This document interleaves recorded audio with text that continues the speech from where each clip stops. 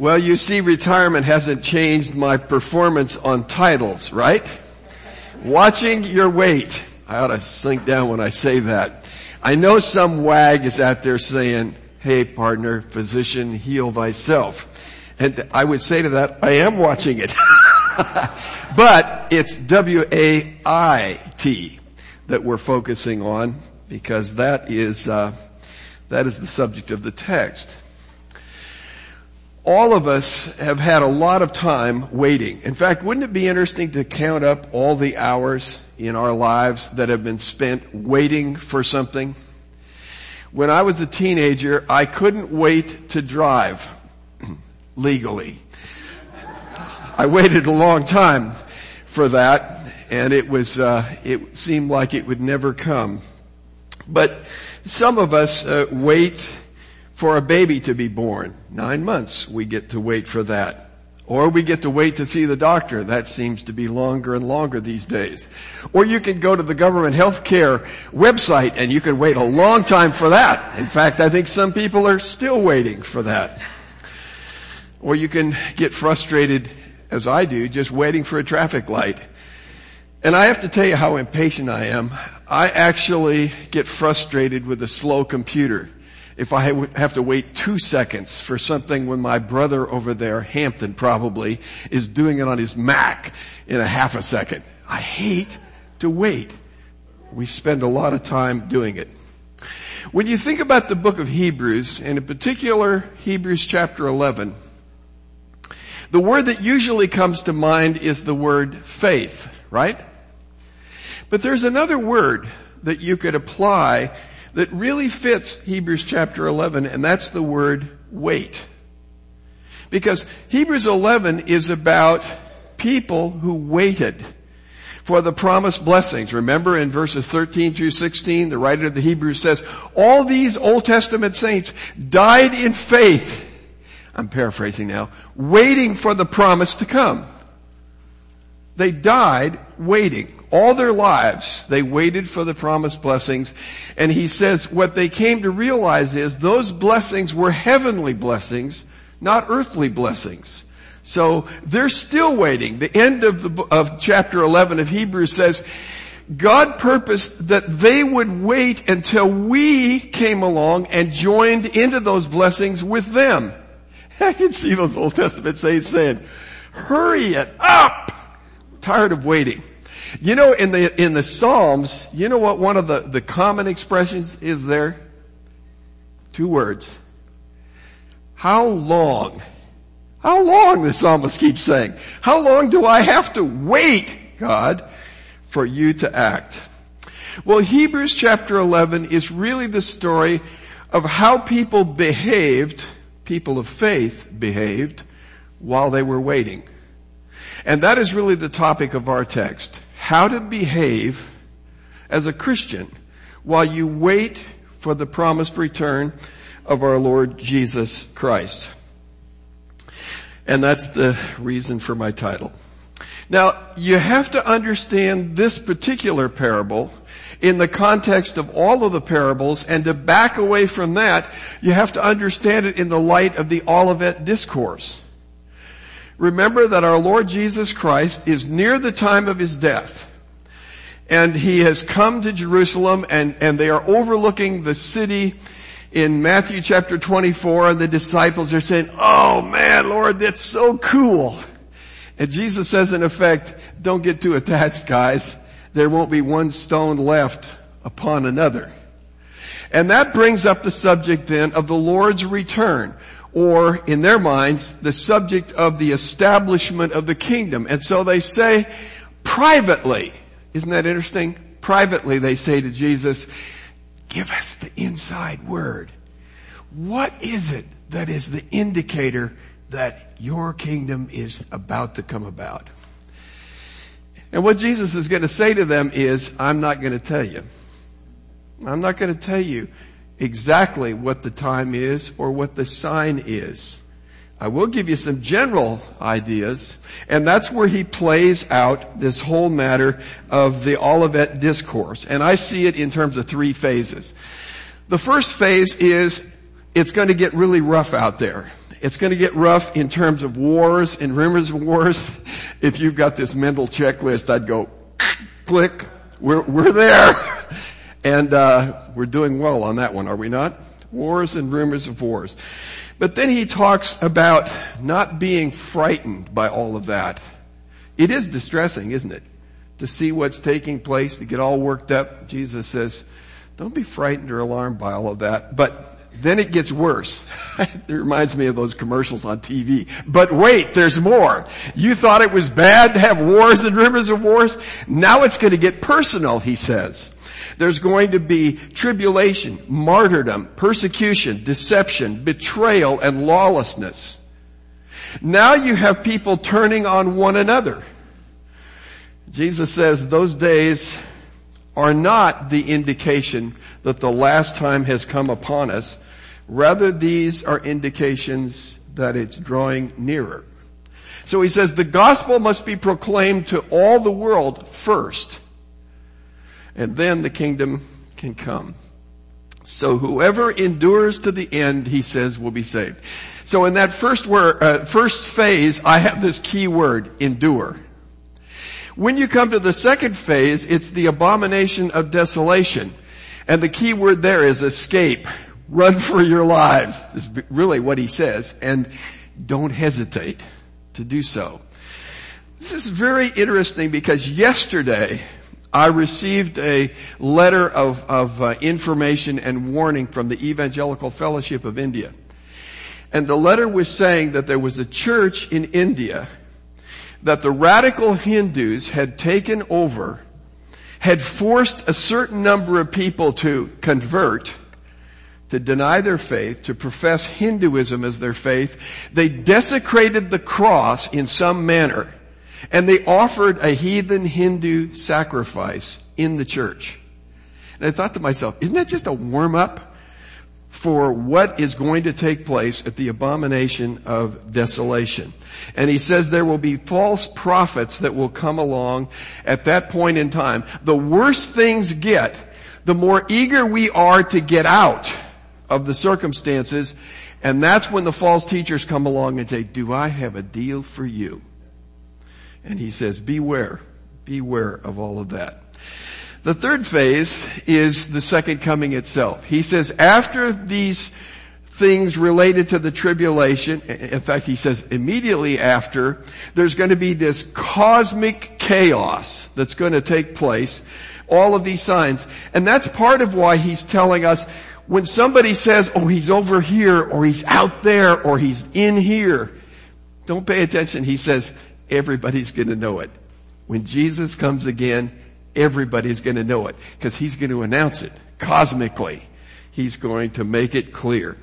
And so he says that's when he comes and that's when he rescues his saints. My key word for that is enjoy.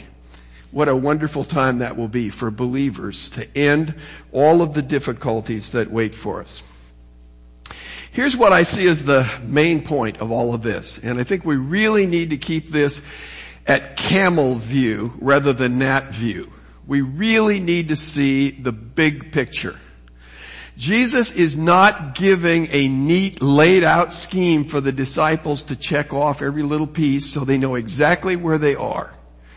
The whole point is he's not coming as soon as they think. I think I would hasten to say he's not coming as soon as we wish. His coming has been delayed 2,000 years and he's still not here yet. But the disciples expected that was going to be immediate. Remember in Acts chapter 1? They say to Jesus, is it now that the kingdom is going to be established? No way. And so Jesus is saying to them, I'm not telling you precisely when it will happen. Yes, you will know the season. That's the parable of the fig tree. When you see the leaves on the fig tree, you know what season it is. When you see these events that I've described, you'll know it's the season. You won't know the day or the year. You will know the time is drawing near. So the whole point is it's going to take more time and there is going to be a delay. If I had one big word that I think I would hang out there, especially for Christians today, it would be that word delay or the word wait. And I would say Jesus is really focusing on what it means for Christians to live at a time when we are waiting for the second coming of our Lord. That's what all of this is about. And therefore, I see the parables as coming along as an explanation, as a sort of underscoring of what he has said in the Olivet Discourse, and now he's playing out what it means and how it should be applied. I should say this about the parables. I used to say the parables had two uses, and now I say they have three. One of the uses of the parables is to conceal. That runs contrary to what a lot of people say about parables. But it's clear in Matthew chapter 13, where people have just said, it's by the prince of demons, it's by Beelzebul that Jesus operates and does these miracles. And Jesus says to that group of religious leaders, you've crossed the line. Jesus drew a red line and he really holds to it. He said, you have crossed the line when you say of the Holy Spirit, the one who convicts of sin, who regenerates, when you say that his work is the devil's work, it's over for you. And so when Jesus begins to talk about the kingdom in parables in Matthew 13 and the disciples ask him, what are you doing? He says, I'm concealing the truth. These folks are now under judgment and I am not going to reveal the way of salvation because they have already rejected me and they have blasphemed the Holy Spirit, concealing it. Here's the interesting part. When you get to the end of the Gospels, Jesus uses parables again to conceal the truth, but he conceals it now not from his enemies, but from the disciples. So he tells the story about the owner of the vineyard, and he lets it out when he goes on his trip. He lets it out to tenants, and when he comes back, you remember the tenants are saying, hey, we could have this field. So they beat all the messengers of the landowner, and finally they say, if we kill the son, the land will be ours. And when that thing is over, remember Jesus says, what do you think he ought to do? Well, they knew. And it says the enemies of Jesus understood exactly what he was saying. And that's what intensified their efforts to put Jesus to death. The beauty of it is that the disciples were clueless. I mean, can you see Peter sharpening up that sword, ready to lop off another ear? But they didn't get it because it wasn't time for them to understand. Then there is this third spot, and that is where parables are really given as a way to illustrate the truth, to underscore the truth, and to bring about the application as we should understand it and apply it in our lives. So that's where we are with the parables. Notice, by the way, when you come to the parables, there are believers and unbelievers. There are not grades like, 30-fold and 60-fold and 100-fold. There's not that kind of differentiation. There are just believers and unbelievers. So when you come to the parable of the talents, Jesus deals exactly the same way with a 2-talent man as he does with a 5-talent man. Because each has acted faithfully with that which God has given, the master has given. It's the third slave who has weeping and gnashing of teeth and outer darkness. 5 virgins. Every one of the parables ends up with this distinction between believers and unbelievers. So the parable of the fig tree is basically saying, you may know the season. You may not know the day or the hour, but you can know the season. And the season, I think, is declared by what Jesus has described in the Olivet Discourse. Then you come to the next 3 parables, all of which are focusing on being caught unawares, as it were, to underscore the liability, the risk that's incurred when one does not know something is coming. Now this focuses on the unbelievers much more than it does on believers. You look at Noah and the ark. Well, Noah knows that the flood is coming, at least theoretically, because God told him it was. He's been spending a long time building a boat. No surprise for him. But the text says the people were surprised. Now somebody may say, well, how could they be surprised when they see a boat? Because they were blind to the reality of judgment, just as people are today. Then there's the story about the two people who are working in the field or elsewhere. One's taken, one is left behind. There again, they're going about the routine things of life, just like people in Noah's day. And they are caught unaware by the taking away. It does not register with them until it is too late. And then there's, of course, the homeowner who wishes he had known the time of the burglary, because then he could have prevented it. Not knowing is not a good thing when you're talking in the general sense of not having an awareness that there's something near at hand that we need to take into our attention. In that, I would say in this, ignorance is not bliss. Ignorance about the return of our Lord Jesus Christ is not bliss. Okay.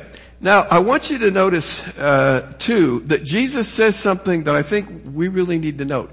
He says, I'm going to come at a time when you don't expect. He's not just saying, I think, it catches you by surprise. I think he is saying, you really think he won't come at the time that he comes.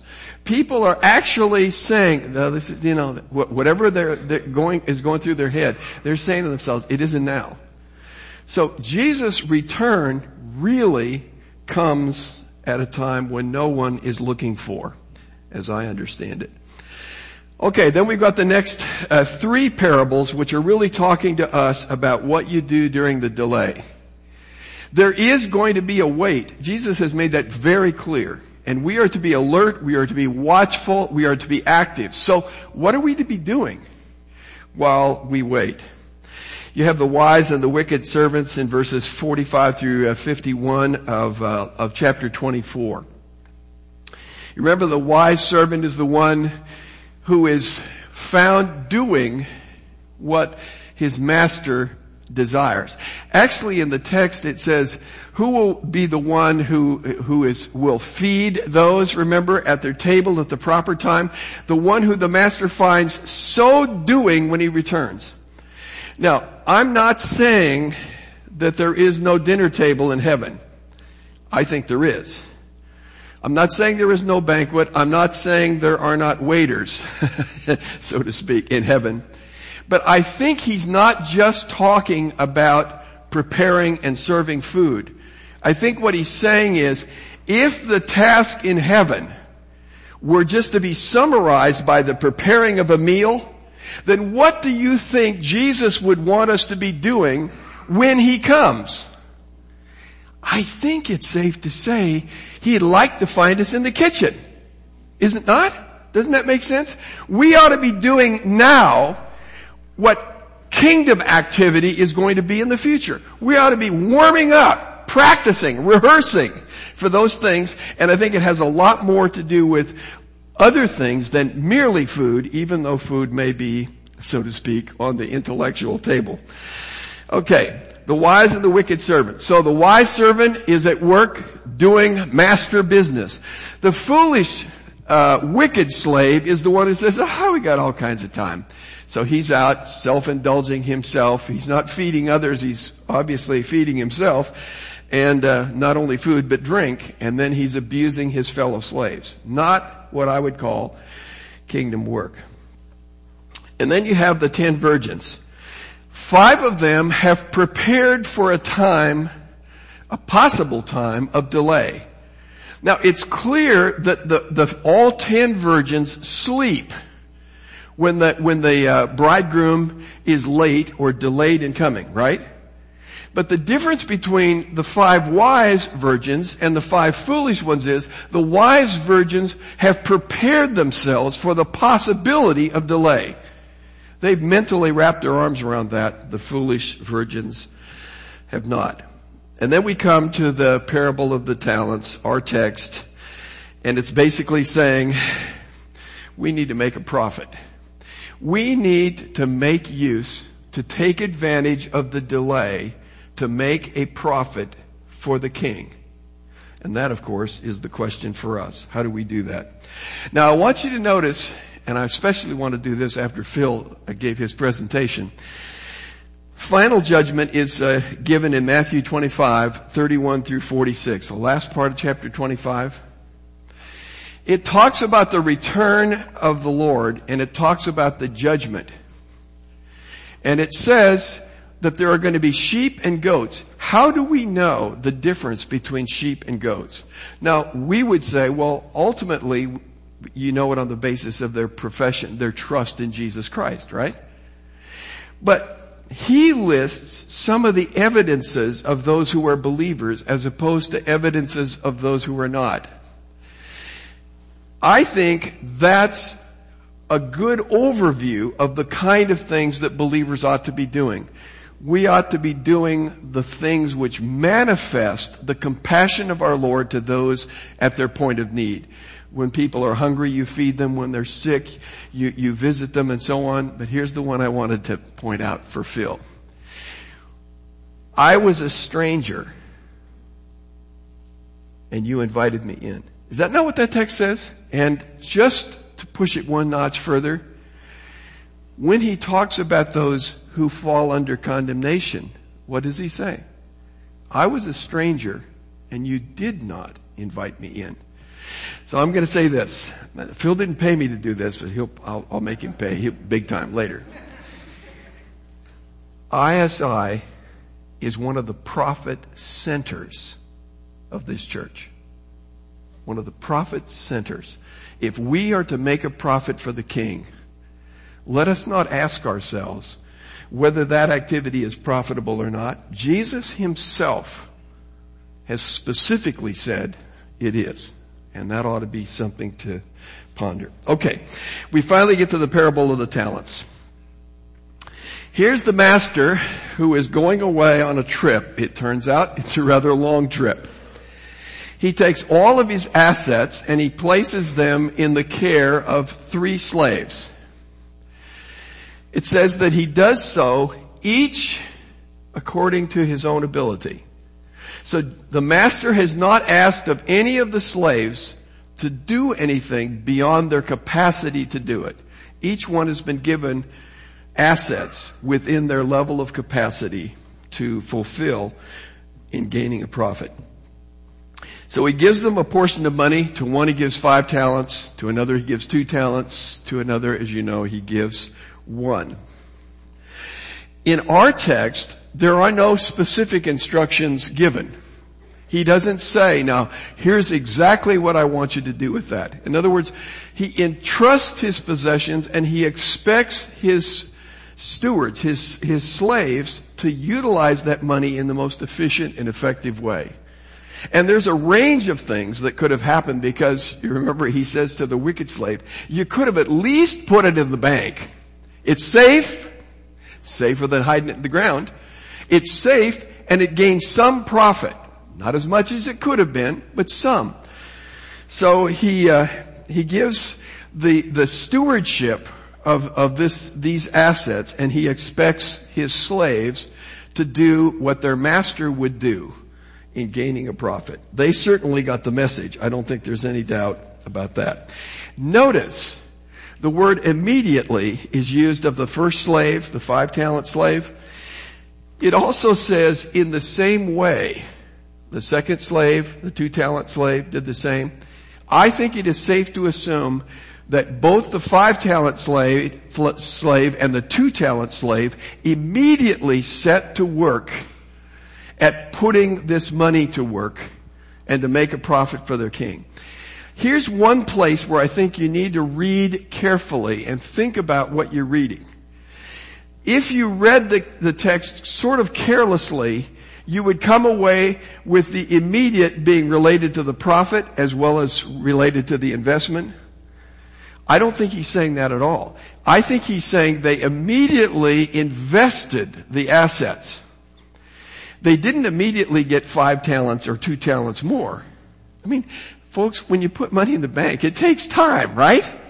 And the beauty of this is they understand that there's the asset, there's the work that you're having it do, and there's the time that's spent. So, your stockbroker or investment person can say, do you want a 5-year bond or a 2-year bond or a 1-year bond? I'll give you 1%, they'll say, if you're lucky. But do you realize that the amount of time that is spent in that investment is directly related to the amount of income? Now, for the wise slaves, that means not knowing how much time there is, they'd better hurry up and get to work with it, right? I see this text as saying that when the master returns, they then tally up the benefits, the profits of what they've done, and so the profits have taken place over this whole period of time, not just early on, over the whole period of time. The investment process starts early. The cashing in process ends with the return of the master. So I think that's kind of important to keep our minds wrapped around in terms of this whole immediate thing. We need to get to work quickly. The wicked slave, buries the money, and he has a few things to say that are kind of wimpy excuses when the master returns. So let's talk about the wise slaves and their profit. Their profit is proportional to the amount of time that's in, and so on, where the business is done, the investment is played out.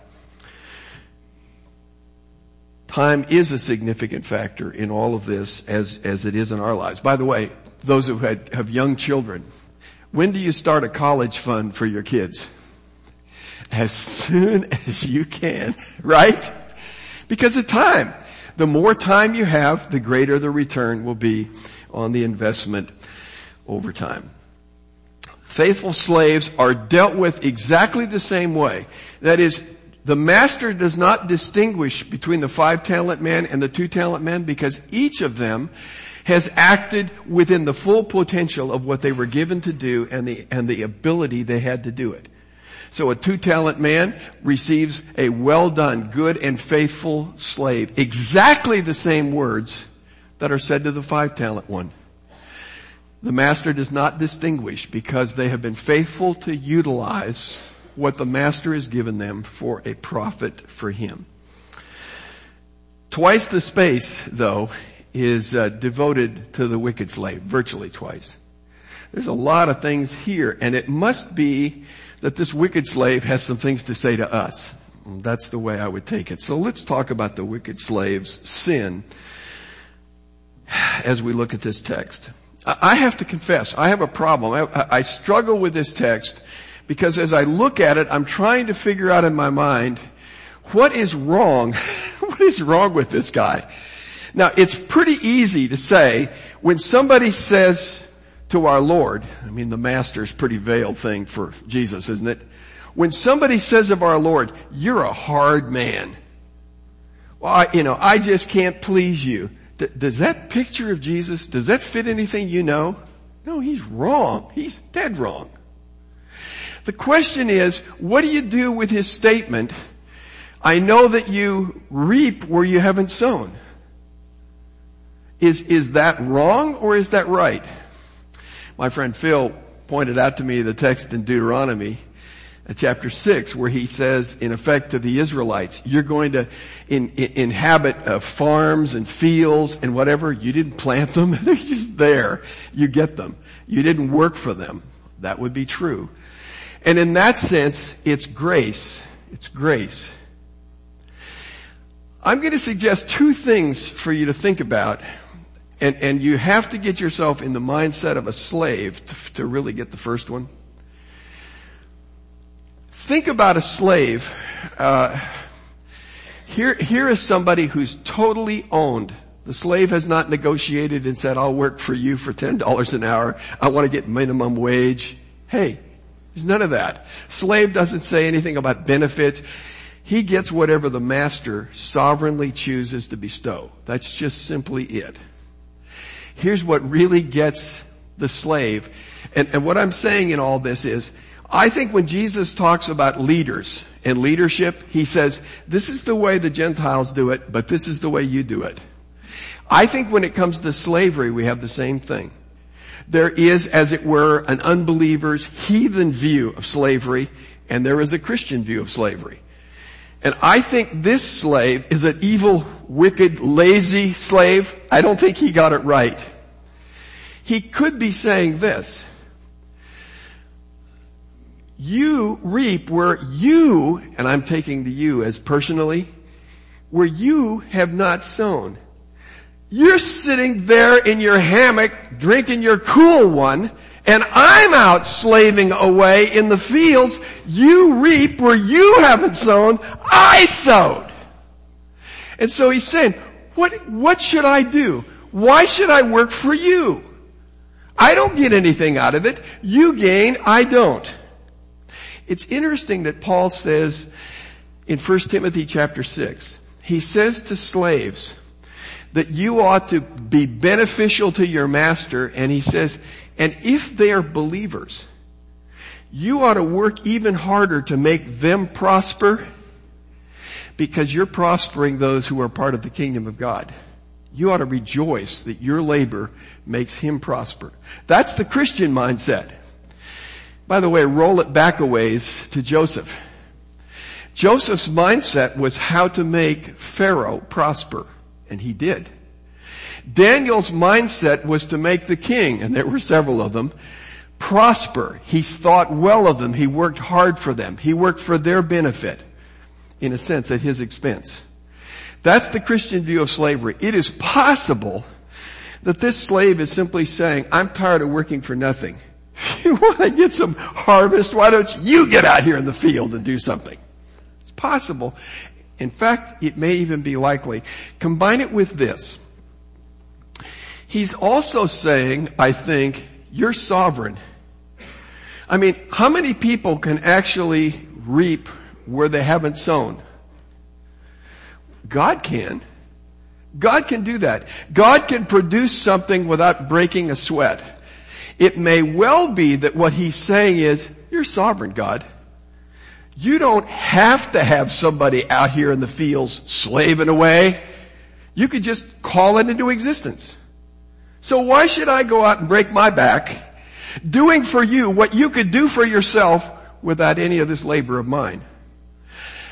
Now, lest you think that's far away and remote, think about the mentality of the working force in America today.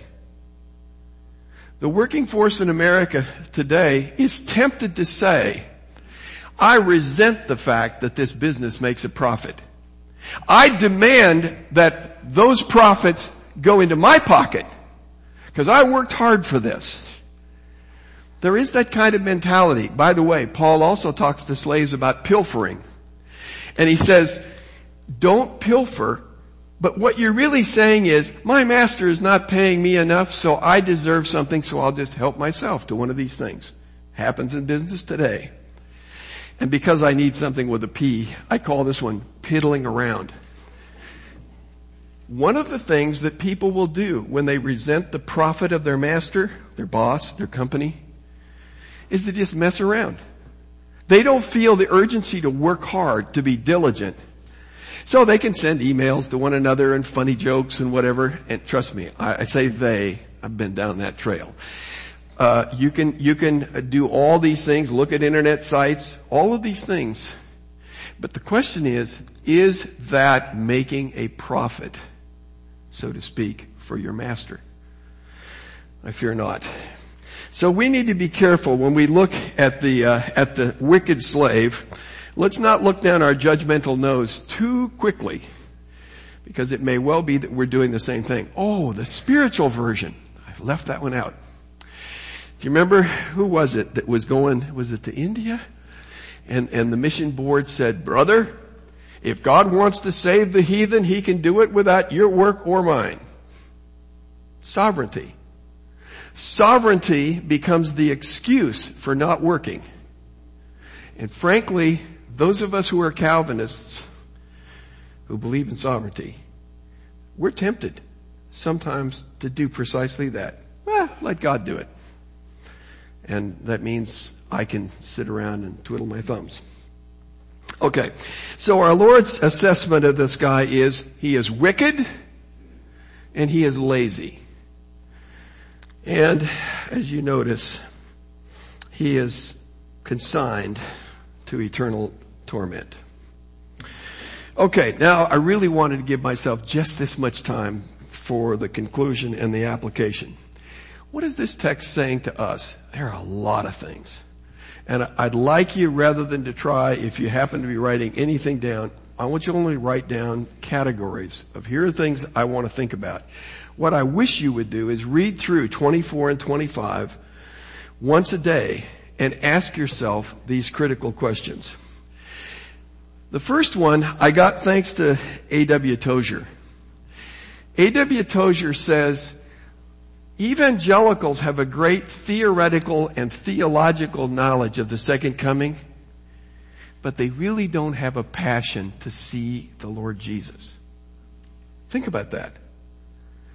We may know intellectually that the Lord's returning, and we may study prophecy and go through all those things, but how much of all of that, how much of that prophetic stuff is really about, I can't wait to see Him? I think that's worthwhile, and he presses it now a little bit, and he says, here's why I think that's true. One, we have too much emphasis on the gift and too little on the giver. We're thinking about Christianity in terms of the benefits package rather than the beneficiary, the one who is the benefactor, who is bestowing those blessings. That ought to be huge to us. He says, secondly, we're too comfortable in the world. You know, it's hard. It's hard to want heaven. When I was a 15-year-old kid, I wanted Jesus to wait till I was 16 and a half so I could race around town driving legally. It's hard to want Jesus to come back when you're having too much fun doing what you're doing in His absence. I think there's something to think about there. And related to that is, maybe there's not enough suffering going on.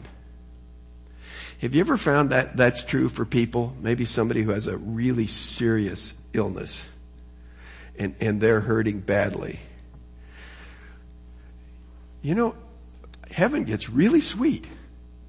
You really start looking forward to it. Think about the saints today who may actually have their heads cut off because of their faith in the Lord Jesus. Do you think they're eager about the second coming of our Lord Jesus? I would guess they're far more eager than you or I. And that's where the whole tribulation issue comes along. When the hard times come, boy, our appetite is going to be piqued, is it not? Oh, then we're going to be saving. Even so, come Lord Jesus. When the suffering level goes up, the expectation level goes up with it. Well, all of that thanks to our friend A.W. Tozier. But let me say this in an add-on to the last 3 weeks. What does this say about the prosperity gospel, friends? How does the prosperity gospel incite you and I to look eagerly for the coming of our Lord Jesus? I would say to you the prosperity gospel is lethal in terms of this text. Okay, here's another one. I'm going to poke you a little bit on this one. For those who are pre-trib, believe that the rapture is coming before the tribulation. For those who hold to that, the risk is that when you believe in the imminent return of our Lord Jesus, you are very tempted to ignore the emphasis of Matthew 24, which says it's going to be a while. Now, all I'm trying to say to you is not abandon this altogether, but I'm saying that there are two bookends to this. Jesus could come very quickly, but the reality is Jesus has said there may very well, and we know there's been a 2,000-year wait, there may be a delay. Sometimes by emphasizing the quickness factor, we actually steal from the endurance factor in the delay part. We need to think about that. We really need to think about, is my view of the nearness of His return overshadowing my grasp of the possibility of His delay?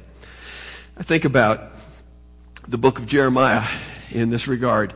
Remember Jeremiah saying you're going to go off into captivity into Babylon. It's going to be 70 years. And the false prophets, first of all, said, oh, it isn't going to happen at all, right? And then after the thing starts to fall apart, they say, well, it won't be long. Yeah, just keep your apartment rental going and whatever, because you're going to be back really soon. See, the way in which we conduct ourselves in those periods of delay, 70 years for Israel at this point, is based upon how long we think it's going to take. We need to have a longer view, I think, even while we wait for the Lord Jesus. All right, here's another one. The relationship between waiting and working. The danger is that we see waiting and working as contrasting one another. And especially in the area of faith. I've heard it said, I've said it myself. Well, sometimes faith works. And sometimes faith waits. So we see Abraham, right? And we, as Abraham's on this scheme to have a child by way of Hagar, you're saying to him, wait, don't work, wait. And there are other times when you want to say, come on, get going. Sometimes waiting and working are contrasted. In this text, they're not. Working is the appropriate action while you wait. That's what Jesus is saying. All right, one more little poke. Retirement. What do you think our view today in America of retirement says to all of this? See, I think that there's this mentality that I've worked all my life and now I get the hammock and the cool one. That's just never in the Bible. In fact, I would say to you that retirement is God's provision for you to be more aggressive in ministry and activity for Him than you may have been at other points in your life. This text says to us, we better get off our duff when it comes to the return of our Lord Jesus Christ. And retirement is not going to be an excuse. I would not recommend standing at the feet of Jesus and saying, I'm retired. I wouldn't recommend it. Here's another one, wrongly interpreting delay.